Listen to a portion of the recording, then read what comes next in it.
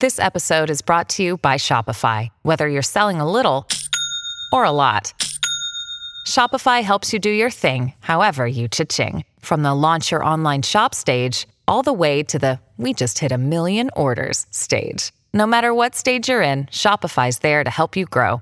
Sign up for a $1 per month trial period at shopify.com/special offer, all lowercase. That's shopify.com/special offer. I want to tell you my secret now. I see dead people. Silent breed is people! She's my sister and my daughter! Rosebud. What's in the box? Hello, and welcome to another Slate Spoiler Special. I'm Sam Adams, the senior editor at Slate. And today I am joined in Toronto by Adam Nayman, who is the author of Showgirls, It Doesn't Suck, and a new book on the oeuvre of the Coen brothers entitled This Book Really Ties the Films Together. Unfortunately, we are not talking about Showgirls today, but we do have Adam on to talk about The Ballad of Buster Scruggs, which is the new movie from Joel and Ethan Coen. As always in spoiler specials, we're going to be discussing the entire plot in detail, so if you haven't seen the film and hate spoilers, beware. If you have seen the film, or if you like spoilers, you have come to the right place. Adam, thank you very much for joining me. Oh, thank you for having me, Sam. All right, so this is, sometimes we have to, I put a lot of thought into like how to sort of structure the spoiler specials. In this case, it's a 6-part anthology, so I think the most obvious way to go through it is just to talk about the parts individually and then cross over as we see fit, because there's, as we're going to be talking about a lot, there's a lot of interplay between these the 6 different stories in this movie. And that's something that I think you're very well, maybe uniquely qualified to talk about, because as you talk about in the book, I mean, the Coens are filmmakers who really circle around a lot of sort of similar themes and images and even kind of, set pieces and plot elements throughout their different films. And when you have what's effectively 6 short films yoked together like this, those similarities are even more obvious and in some cases very clearly intentional. Yeah, I mean, there's resonances and echoes and connections between the episodes, and as I've watched it a couple of more times, some of those have been clearer, but then it even kind of, spirals outward into connections to their other films, particularly, I think, and I don't know if this is where we start talking about it or if we come back to it, but particularly their adaptation of True Grit. There are a number of details in Ballad of Buster Scruggs that are both very, very tied to the Coens' script for True Grit, but also more generally to the work of the novelist Charles Portis. Maybe when we get to talking about the 3rd episode, we'll talk a little bit about that. But definitely, there's lots of connections. Yeah, I mean, it's as you're sitting through. I mean, you could almost, I don't think it's quite this reductive, but I almost feel like you could sort of you could pin each segment to a particular Coen's film, but it's obviously not. I don't think that's really their intention, but just because I think they're very, in some ways, consistent, and I think I would say very kind of intuitive artists in a way, which is not a word people often use to describe the Coens, because they seem so sort of, their films are so sort of often very kind of like stylistically forward and very referential, but I also feel like there's a lot of, particularly on the level of kind of structure and theme, there's a lot of things in there that I think only come to artists when you're working in a way that's both very technically accomplished and very kind of intuitive and unconscious. Sure, which is why when they, and this is not just a personal opinion, it's a kind of an industry opinion of them, when they seem to dissemble a little bit in interviews or play things close to the vest, you can, on the one hand, kind of roll your eyes when they talk about, like, in Inside Llewyn Davis, we threw a cat in there because the movie was boring, and you sort of say, well, that's clearly not true. But on the other hand, when they say we arrive at these things intuitively, we don't think of these as connections between the films, I'm inclined to believe that. All right, well, let us begin at the beginning with the titular anthology segment, The Ballad of Buster Scruggs. This stars Tim Blake Nelson, who in another kind of intra-Coen connection is returning from A Brother Where Art Thou? And in this he plays this sort of legendary Western gunslinger called Buster Scruggs, also known as the San Saba Songbird, if you want to stay on his good side. Buster basically kind of shoots his way through a bar, makes his way into a kind of saloon where poker is being played, kills another person there, kills a third person in a gunfight, and then is eventually killed himself and is kind of taken up into heaven singing. So this is, a good place to talk about the Coens' attitude towards the Western, also towards violence, which there's a really kind of interesting back and forth in this, where it's the character is very kind of the sort of funny, like comic exaggeration, but the segment kind of also makes sure that the violence is kind of underlined and sufficiently kind of, bloody and weighty in certain extents. And then you have the whole element of him just kind of bursting into song, which, tells you right at the beginning that this is going to be a sort of one of the more over the top entries in the Coens over. So what did you, because my reaction to this was, I have to say, like, I'm, a huge Coens aficionado, but I don't love all their movies equally. And this one really kind of got the movie off on the wrong foot for me. And I thought I was going to be in for kind of a rough ride. And I think there are other segments that I like better, but this is definitely more in the kind of, hyper stylized, tongue very firmly in cheek mode that they use sometimes. Yeah. I mean, I think it's terrific. And I think that it absolutely is the hyper-stylized tongue-in-cheek mode that they work in. It's probably the most flat-out cartoony, passage that they've had since Raising Arizona, which, to go back to your sort of your scheme at the beginning that maybe each episode connects to one of the Coens' previous films, it's interesting to think about this one with Raising Arizona, because in Raising Arizona, there's this essentially sympathetic bond that forms between us and the Nicolas Cage character in voiceover, right? We're sort of complicit with him as a repeat offender and a stick-up artist and someone who kind of can't break out of this cycle of criminality, but we see that it's pretty innocent. And, Buster Scruggs has that same complicit address to us through Tim Blake Nelson, but there's something about the way that Nelson plays him from the beginning that's quite dead-eyed and quite hollow, and you don't actually really feel much kinship with this guy. And I mentioned the cartooniness because in its construction, it's a Bugs Bunny cartoon. I mean, he even brushes dust off himself when he walks into the first canteen like Bugs Bunny does, and the way he's referring to other characters directly and how he's going to handle these shootouts. And I find that it's quite a daring opening because it's going through those tropes in such a distanced, such a detached, such a kind of cynical way. And it's introducing the main theme of the whole piece, which is death, also in a sort of distanced, detached way, but then with these little flickers of something else, like after Buster dispatches Clancy Brown's character, Surly Joe, and he leads the whole bar in this really vile sing-along. Like there's this line, I think, humankind he frowned upon, but that now his face is gone, like this really celebratory song about Joe's death.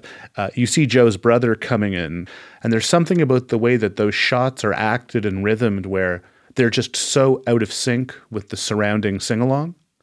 And there's like even a little bit of sting to this really cartoony, violent death, and the shots of the corpse on the ground are actually quite horrifying. So I think that the way that tones are being mixed in there, some people might find it cavalier or find it uneven. I think it's really daring. And then topped off with I think it's a Marty Robbins song, the angel trades his spurs for wings, and this elegiac feeling of him floating into heaven, you do find yourself asking the question, why does this guy go to heaven? And it's troubling to me. Right. Well, he starts off in this kind of classically, kind of campy sort of Roy Rogers singing cowboy mode. Yeah. There's even a shot from the inside of his guitar out, and he just seems to be this, extremely kind of, genial cowpoke. And then 5 minutes later, he's murdered half a dozen men in a bar. There's those really striking lines in the Surly Joe song, which he kind of composes. It says, your frowning days are done, because basically he doesn't have a face anymore. Yeah.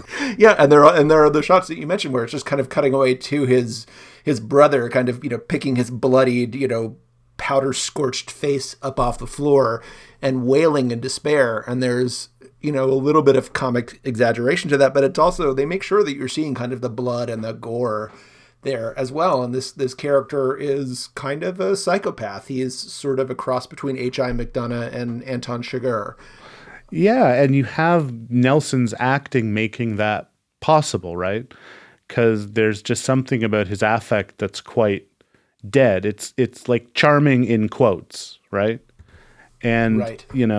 I think also, I don't know what you thought of this, Sam, but the way it introduces not just the theme of death, but more just this kind of fatalistic vibe when he has the fight with the other gunslinger and loses, and you realize that the poker hand that he didn't play, the aces and eights, or the dead man's hand, and that his time has come, and it comes with this kind of acceptance. You kind of want to laugh at it or shrug it off because, again, it's so cartoony. I mean, he literally, like Bugs Bunny, grows a harp and wings and floats to heaven. But this idea of circularity and that there's always going to be a faster gun and that, when your time comes, your time comes. I find that kind of hard to laugh off. This segment makes it maybe easier than the other ones do, but that's just because it comes first. And so I think it's a gesture within a structure of escalation as the movie goes on. Right. I mean, you have this character who really kind of, laughs at death and is kind of using, in the Surly Joe's brother challenges him to a duel. Buster Scruggs shoots off his fingers one by one while he's kind of keeping up this running patter about kind of what a slick gunslinger he is. But you see this man with these increasing number of bloody stumps on his hand, screaming at that, and I mean there is a real kind of deliberate tonal collision here. I mean, one of my favorite moments in the movie is when Buster is, again, spoiler, shot directly through the head, doesn't realize it at first, and he pulls off his hat. And the sound when his hat comes off sounds a little bit like when you sort of unscrew a bottle cap. There's this kind of noise, and it's the most ridiculous thing. But then, you also see there's a kind of scorched hole in the front of the hat, and then a kind of another hole in the back with kind of blood and a little bit of brain matter back there. And it does, even in this ridiculous context, really kind of bring home, what a bullet to the brain means.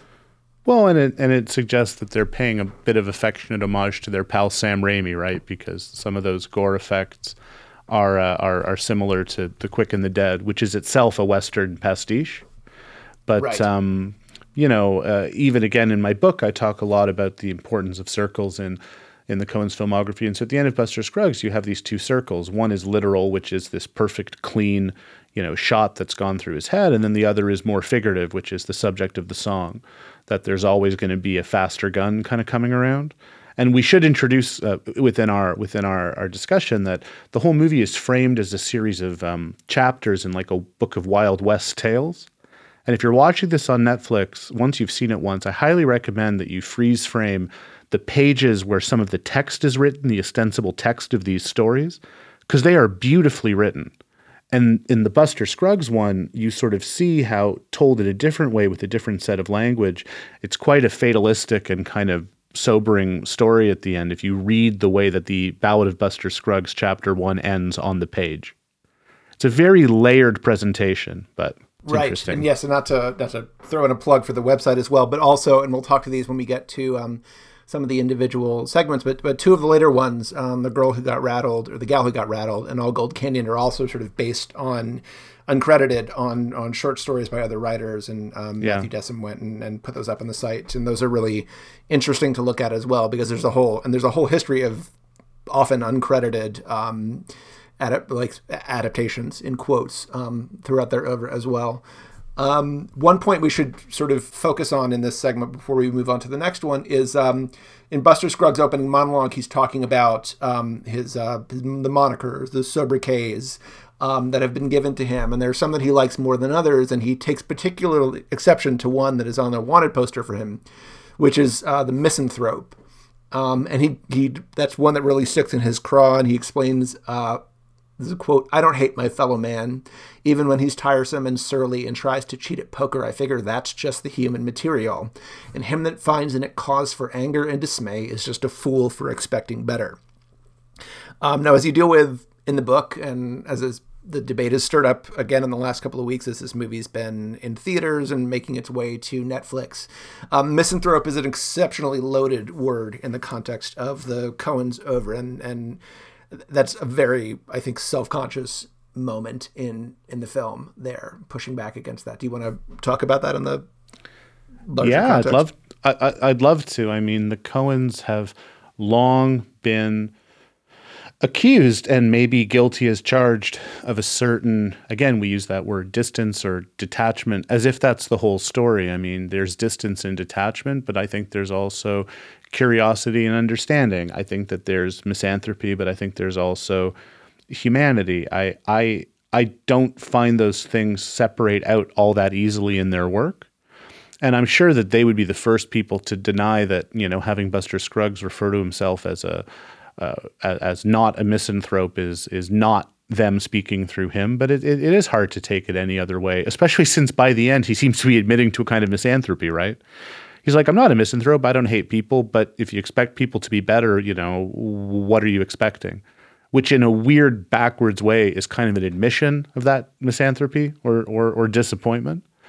But, I would say that, the other important line on that poster right under the misanthrope is it says dead or alive. And talking about the connections between the episodes, I think it's really important that that line, dead or alive, which is a kind of trope of wanted posters, literally shows up in the dialogue of the final episode as a way of kind of connecting them. And I guess what I'm saying is that idea of misanthropy at the beginning also goes through a series of changes through each episode. Some of these episodes could be seen as being quite cruel.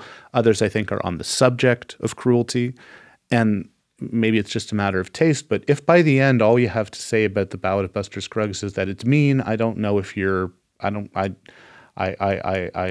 watching it right. Judy was boring. Hello. Then Judy discovered ChumbaCasino.com. It's my little escape. Now Judy's the life of the party. Oh, baby, mama's bringing home the bacon. Whoa, take it easy, Judy. The Chumba life is for everybody. So go to ChumbaCasino.com and play over 100 casino-style games. Join today and play for free for your chance to redeem some serious prizes. ChumbaCasino.com. No purchase necessary. Void where prohibited by law. 18+ terms and conditions apply. See website for details. So the next one to talk about is Near Algodones, which is the story of a bank robber played by James Franco, who makes an unsuccessful attempt to rob a bank from a teller played by Stephen Root, who has protected himself with a variety of pans. He is then knocked out, caught, and tried while he's unconscious and sentenced to death. That execution does not go as planned.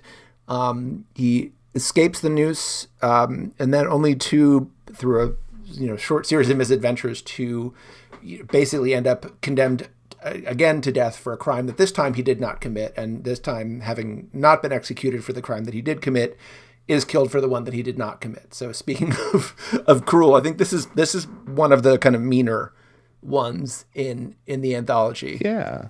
Well, and narratively, as you've pointed out really concisely, the patterning is somewhat similar to The Man Who Wasn't There, which is, in that film, you have a character played by Billy Bob Thornton commit a crime which he's never really suspected of, and then ultimately be convicted for one that he didn't do. So, and in both cases, you sort of end on this idea of execution and a depiction of death. But I think that in The Man Who Wasn't There, there's at least the possibility of death as this transcendent experience. In this episode, in quite contrasting to the first episode, death's really brutal and harsh and final and sort of put across with the sound of a rope snapping and a neck breaking. And even if The Ballad of Buster Scruggs had ended after those first two episodes, the contrast in the depiction of death is pretty startling, right? From a guy ascending into heaven with a harp to a heavenly cowboy chorus to just blackness as the hood goes and the trap door opens.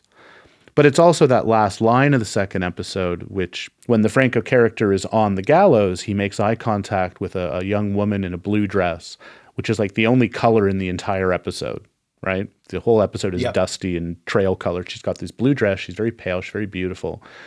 And from his point of view, he looks at her and you hear him say, "That's a pretty girl."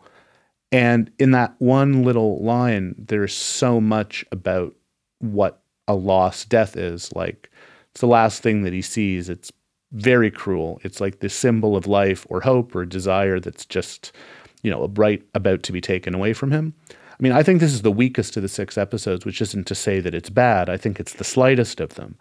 But it still has quite a powerful follow-through in that last moment. Yeah, I mean, I think it's essentially, this one is essentially kind of a long, O. Henry story, kind of just a long joke, but it's got a really good punchline.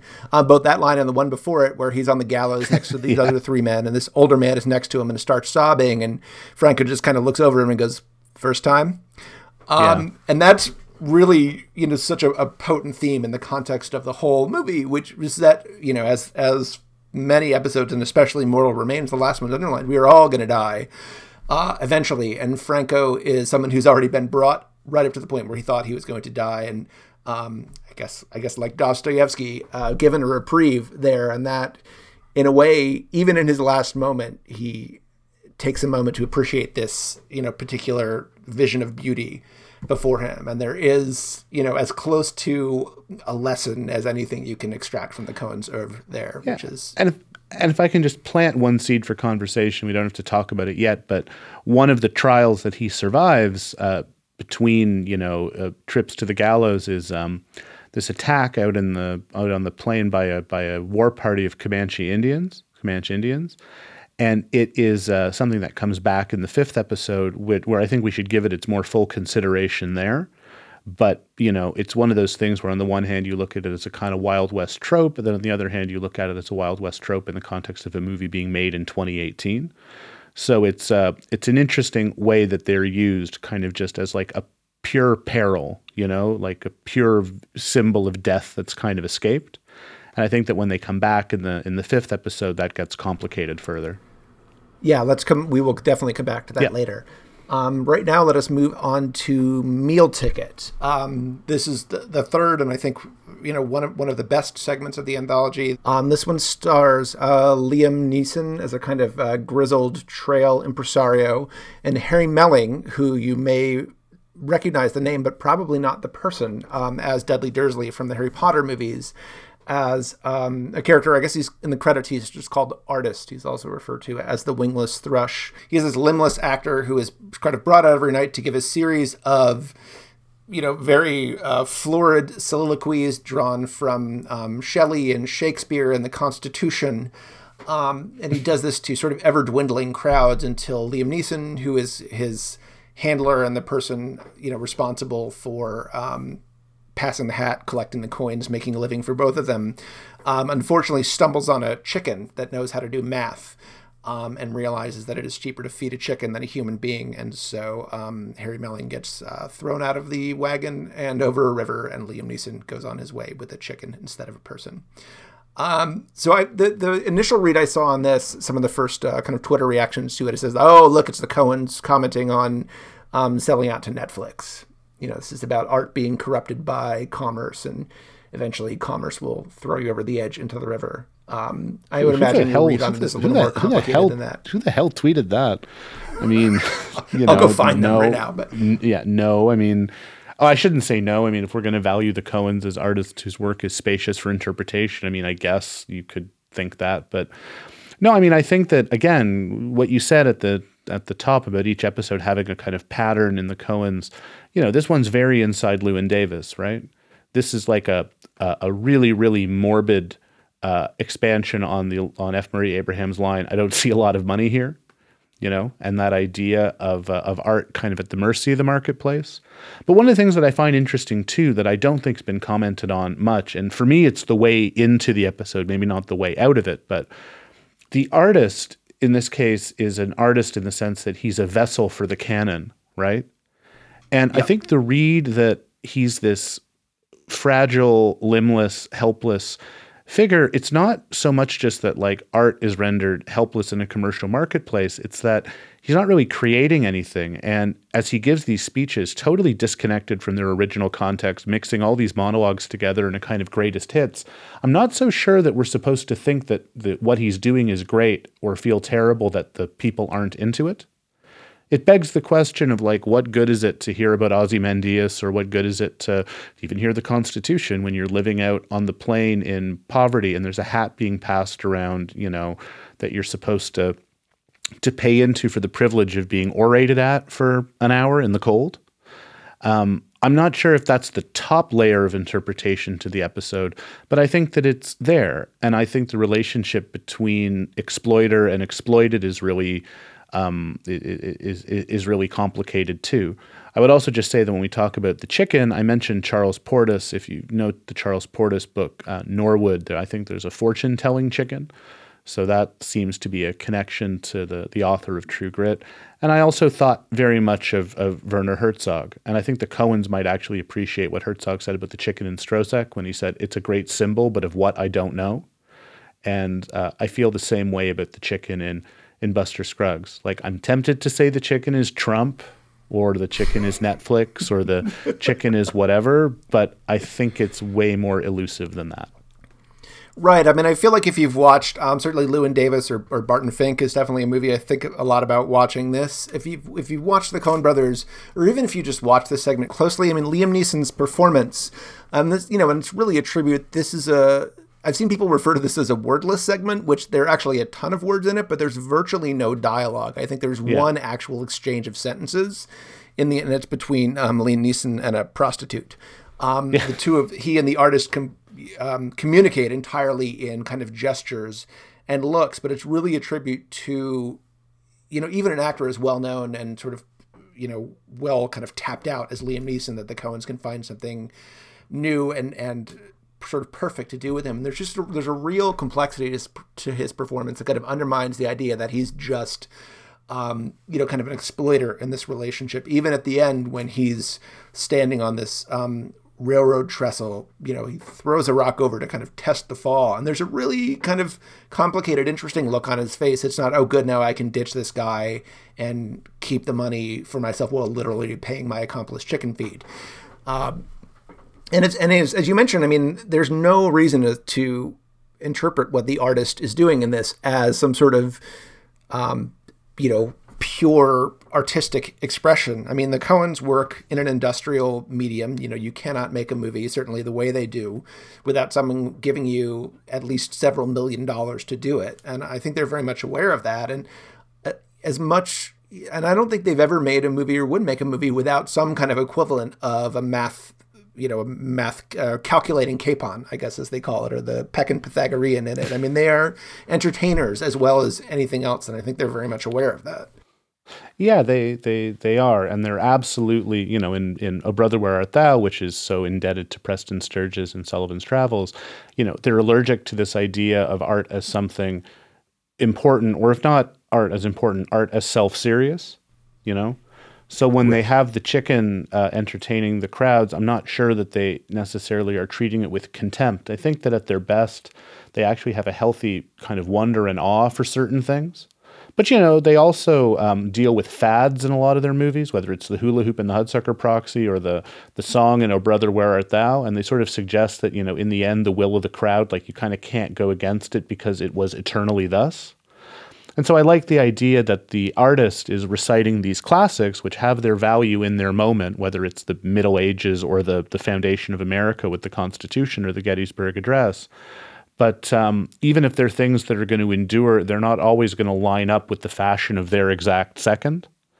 I mean, I have a hard time hearing him invoking the American Constitution or Lincoln over and over again. First of all, without thinking of the forged Lincoln letter in Tarantino's Hateful Eight, a metaphor that I don't think Tarantino knew how powerful that was going to be when he made that movie in 2015.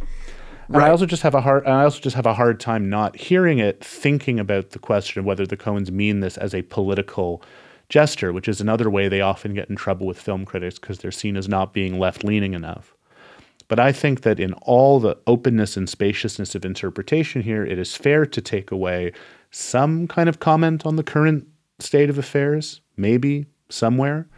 I mean, I think you go from, gaze on my works, ye mighty, and despair through, various statements of, promise and principle in the founding documents of this country. And then you end up with, Puck's monologue from A Midsummer Night's Dream, our revels now are ended. And that is, it's sort of one way to look at his act is kind of a soup to nuts history of the United States from birth to death. So, the Coens, I think, would probably slap me on the hand for even suggesting that. But I think it's something that runs through it. And again, some of this will kick down the road to The Gal That Got Rattled, but I think that it plays into that as well. So let us move on to All Gold Valley, which is another one of the best ones in this, and a very kind of Almost uncharacteristically sweet thing for the Coens, at least until the end. This is very short plot synopsis in this. Tom Waits, who amazingly has never played a grizzled prospector before, plays a grizzled prospector who finds this kind of sylvan, untroubled valley in the middle of nowhere. Decides that there must be, does some panning for gold, decides that there must be a pocket, a Mr. Pocket there, spends probably 10 minutes of screen time just digging in the ground and panning for dirt and digging holes and being Tom Waits, and that somehow is more than enough to pass the time. He finally finds Mr. Pocket in there as the kind of Aaron Copland-like strings swell on the soundtrack. It is a moment of great triumph.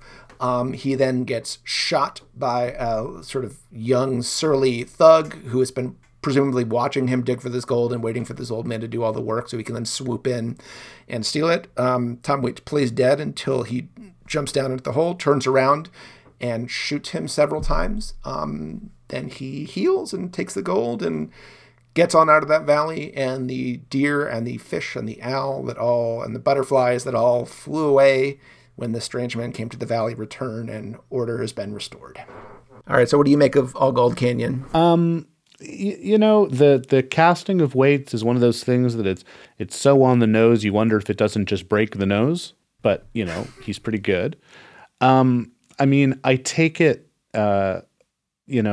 to be another one of their very, very unique references. When the Mr. Pocket thing, I'm trying to remember where it came from, and I was reading someone's piece who reminded me that that's the name of the protagonist's father in Great Expectations. It's Mr. Pocket, Pip's dad.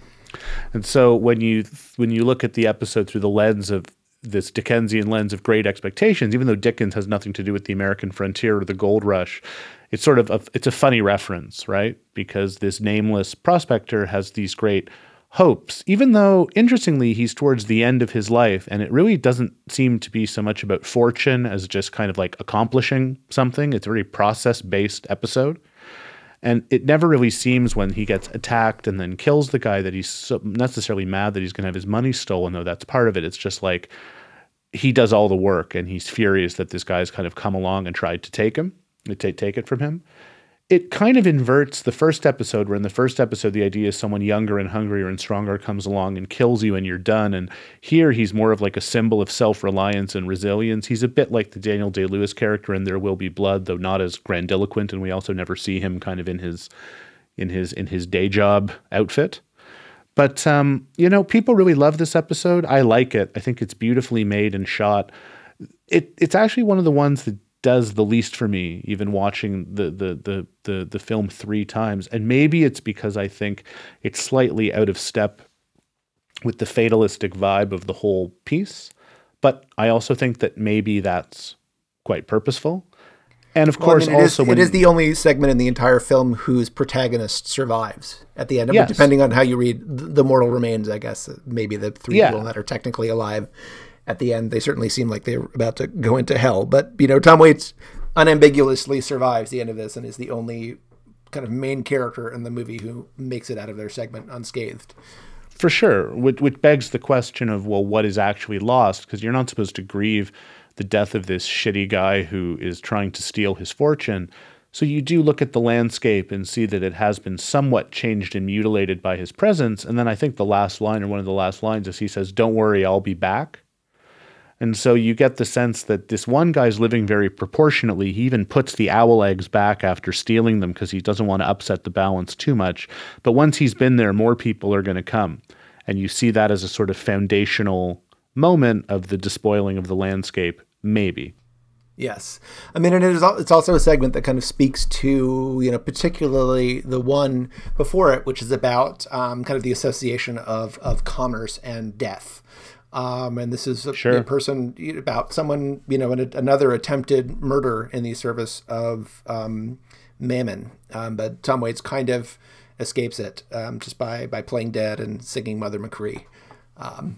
So let us move on to The Gal Who Got Rattled, which is, I think, the longest and arguably most complicated of segments in the movie. Oh, yeah. This one stars Zoe Kazan as Alice Longabaugh, who's a young woman who is kind of riding a wagon train to Oregon with her brother, the rapidly deceased Jefferson Mays.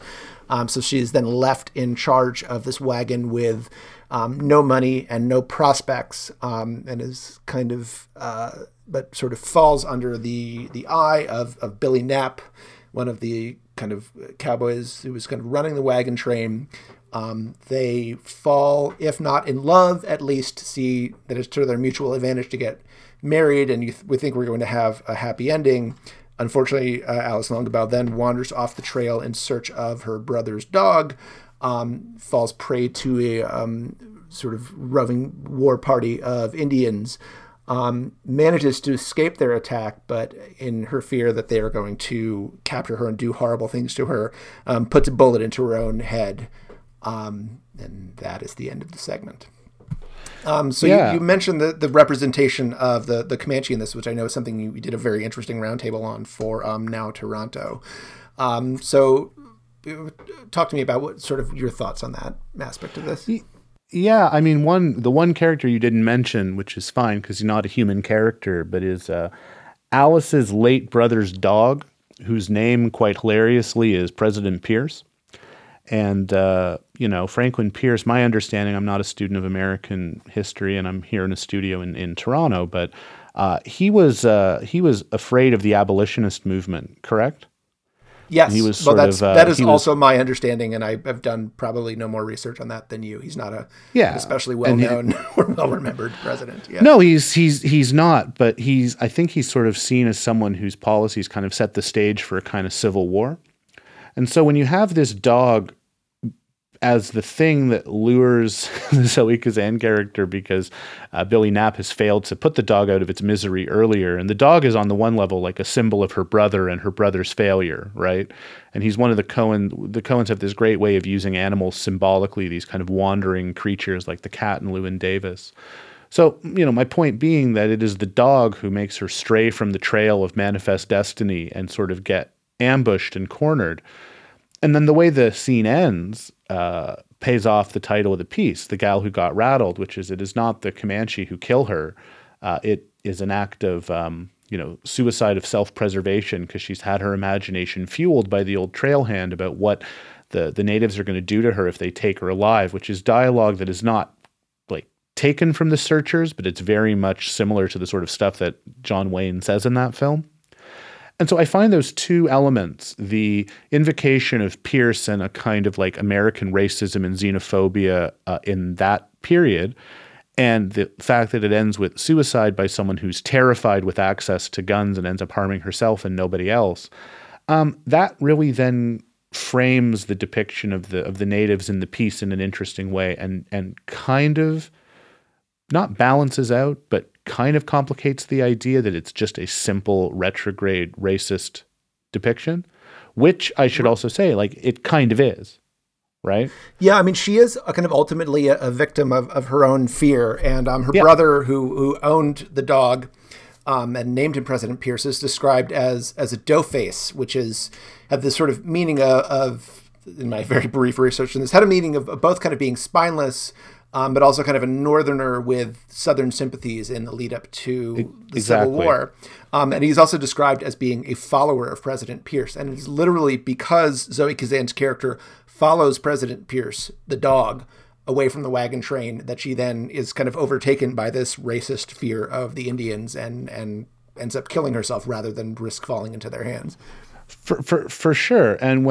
So there's all that, which can also sound, both on the Coen's part and on the critic's part, as a really teetering rationalization for what is kind of just on the surface, like kind of a very ugly means of depiction, right? And I think that right. Is it like meta racist? I mean, because we're not actually seeing any more of the Comanche than what she sees of him. All we see of them are these kind of, murderous creatures in long shot. I mean, there are only a couple of close-ups in the entire film, and they're used for shock effect, not to bring us any closer to the characters. No, and who are mowed down by the heroic trail hand, who actually has very little harm done to him, but kills a bunch of them, and quite callously, much like Buster in the first episode. You see him shoot a man in the back while he's down on the ground. And Buster's case, it's a canteen owner, and in the Mr. Arthur case, it's this dying Comanche. I think that it's not something that's going to be solved, and I think the Coens' treatment of race in their largely white movies is an ongoing issue. If you take them seriously as artists and revere them, and having just written a book on them, I do, it doesn't do people any favors to ignore it, but it also doesn't do people favors to sort of simplify it, as I've seen some people do on Twitter, and as I've seen when critics have addressed it at all. Many critics aren't bothering to talk about this in their pieces at all, but when they do, them sort of just saying, oh, well, it doesn't matter. I mean, I think it matters, but I also actually think it matters to the Coens.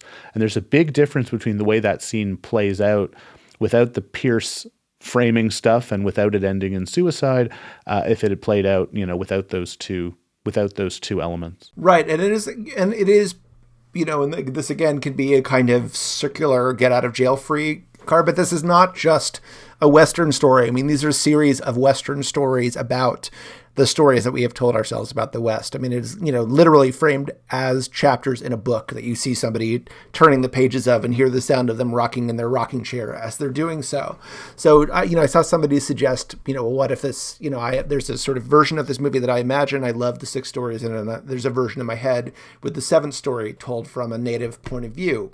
And I like that as a concept, but it would also really just break the whole idea of the movie, because there is just no space in this world, as there has often been no space in the conception of that time in our history for that point of view. I mean, that would have to be and should be, and has been in some cases, but needs to be in many more. That has to be kind of a different movie. Well, and it begs made by a different filmmaker. Sure, and I'm only thinking of the connection because of Zoe Kazan, and it's not to impugn Meek's Cutoff by Kelly Reichardt, which is a movie that I really like, which has a lot in common with this episode. It's a wagon train, it's Oregon, it's Zoe Kazan, and if you've seen Meek's Cutoff, it features an essentially sympathetic and also mysterious and unknowable Native American character who's used in a way to show who we're supposed to like in the movie, because the Bruce Greenwood character is a racist and doesn't like him, so it makes him bad. And the Michelle Williams character has a little more faith that this captured Native might lead them the right way, and that makes her good. And in the roundtable that I did in Toronto with a couple of Indigenous film artists, we sort of talked about, the Coens have no good intentions, but they're also not pandering. Whereas in a movie like Meek's Cutoff, you could maybe argue the audience is being flattered somewhat to sort of feel like they're more progressive than the period, or they're more politically correct than the period. I'm not saying one is better than the other. I'd argue they're both problematic, but there is something about the Coens' unwillingness to sort of throw a sop to that progressivism or to be politically correct in and of itself as a gesture, as an empty gesture. I respect it. I hope that makes sense, what I'm saying. Yeah, I mean, I think it's complicated, and I certainly would not, quarrel with people who take issue with it. I think you are, to a certain extent, meant to take issue with it. I think, the movie throws it into question. It is also still there. One other thing I think is really worth drawing attention to in this segment, and I sort of was thinking of this a lot as I was watching the movie for the second time last night, is, looking across the Coens' oeuvre. I mean, they started off, just casting all these really kind of great, largely unknown actors. And then they got to a point where they were famous enough where they can say, like, hey, George Clooney, you want to make a couple of movies? And George Clooney could. And there was sometimes kind of less of a sense of discovery watching their movies, as they basically got more pull with a sort of better known class of actor. But I think this movie really demonstrates just what masters of casting they are, both in terms of known quantities like Liam Neeson or Tom Waits, even though that one, again, kind of feels like a gimme. And then with actors who, are not that familiar to people who, aren't able to kind of go see theater in New York that often. There's an actor named Bill Heck in this who plays the trailhand, and he's just has this kind of marvelous kind of, classic sort of, like 30s era Western good-naturedness and the sense of basic decency that you really don't see in films very often. And I think just plays that character with a really kind of winning kind of a bashedness, but also a real dedication to principle without being kind of sappy about it. And I just love him in this segment as well. If you're listening, Bill Heck, you're great in that part. And I agree that You know, the Coens have this ability to cast sometimes who they want, and they sometimes play on star personas. They've definitely done that with Clooney, where they don't cast him passively, right? They use him. But, you know, they can also nurture some pretty star-making performances. Oscar Isaac in Inside Llewyn Davis is an example, and I think Bill Heck's terrific. Yeah. So let us move on now to the final segment. Mortal Remains. Plot summary of this one. This is basically 5 people in a stagecoach having sort of increasingly disagreeable conversations, and they eventually discover that 2 of the people in the stagecoach, identified as the Englishman and the Irishman, are bounty hunters who are basically have put a dead body on the top of the coach and are bringing it to get paid.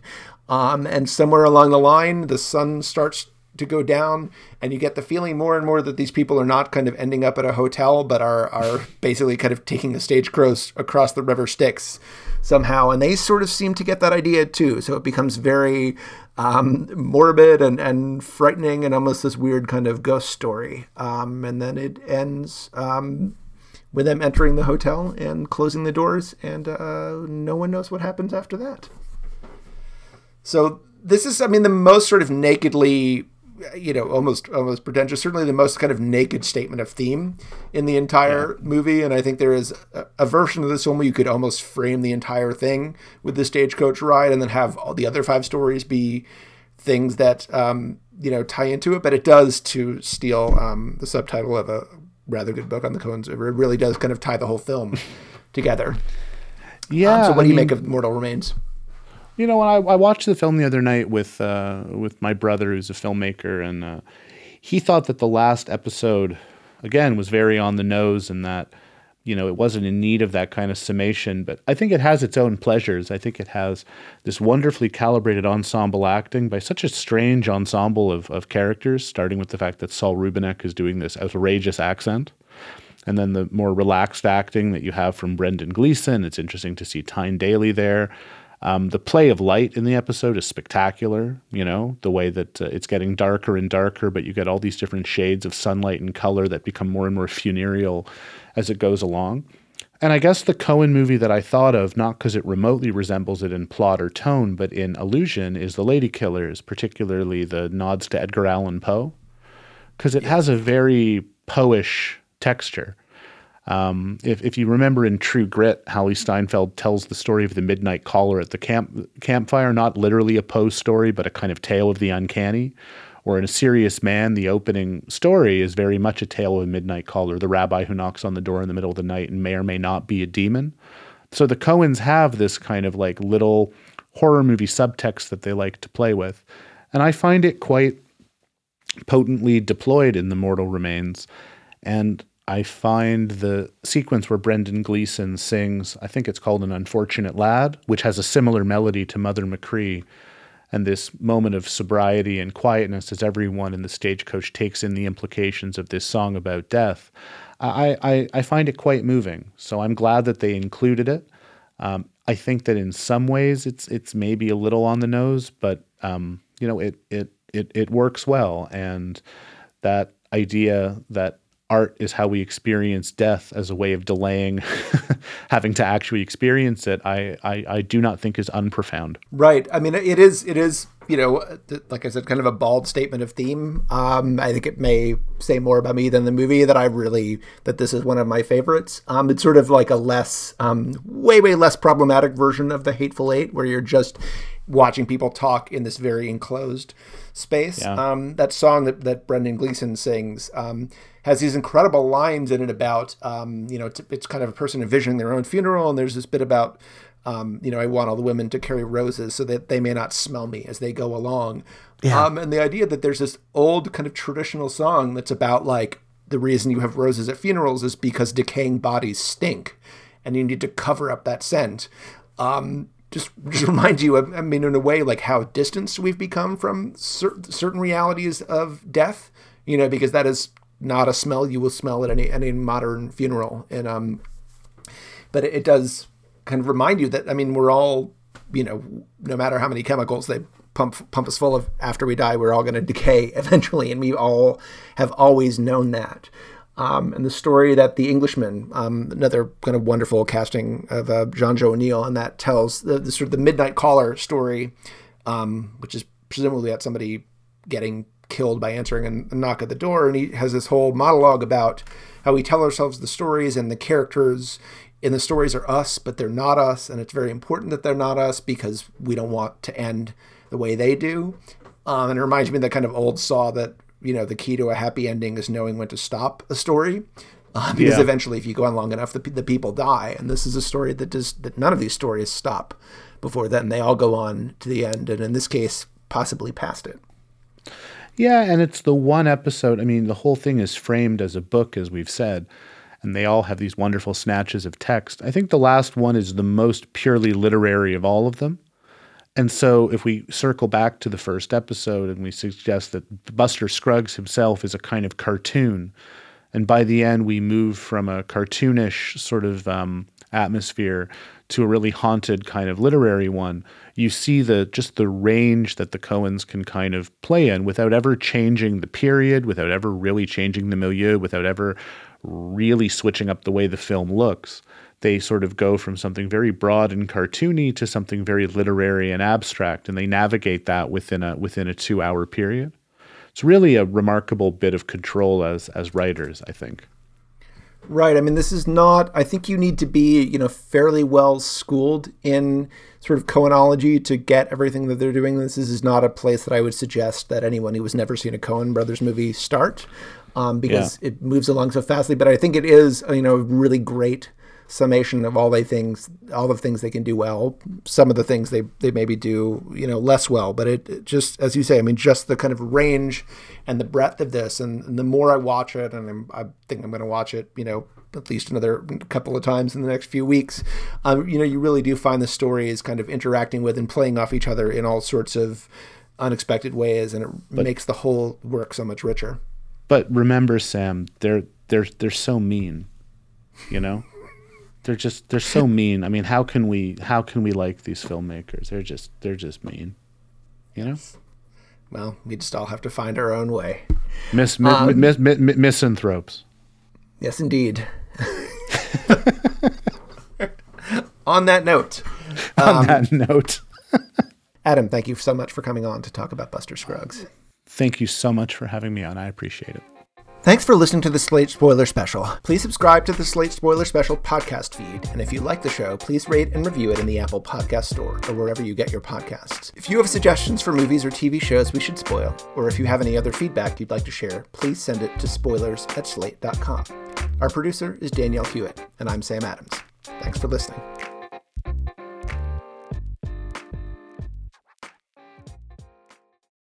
With Lucky Land Slots, you can get lucky just about anywhere. Dearly beloved, we are gathered here today to... Has anyone seen the bride and groom?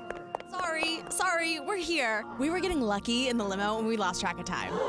No, Lucky Land Casino, with cash prizes that add up quicker than a guest registry. In that case, I pronounce you lucky. Play for free at LuckyLandSlots.com. Daily bonuses are waiting. No purchase necessary. Void where prohibited by law. 18+. Terms and conditions apply. See website for details.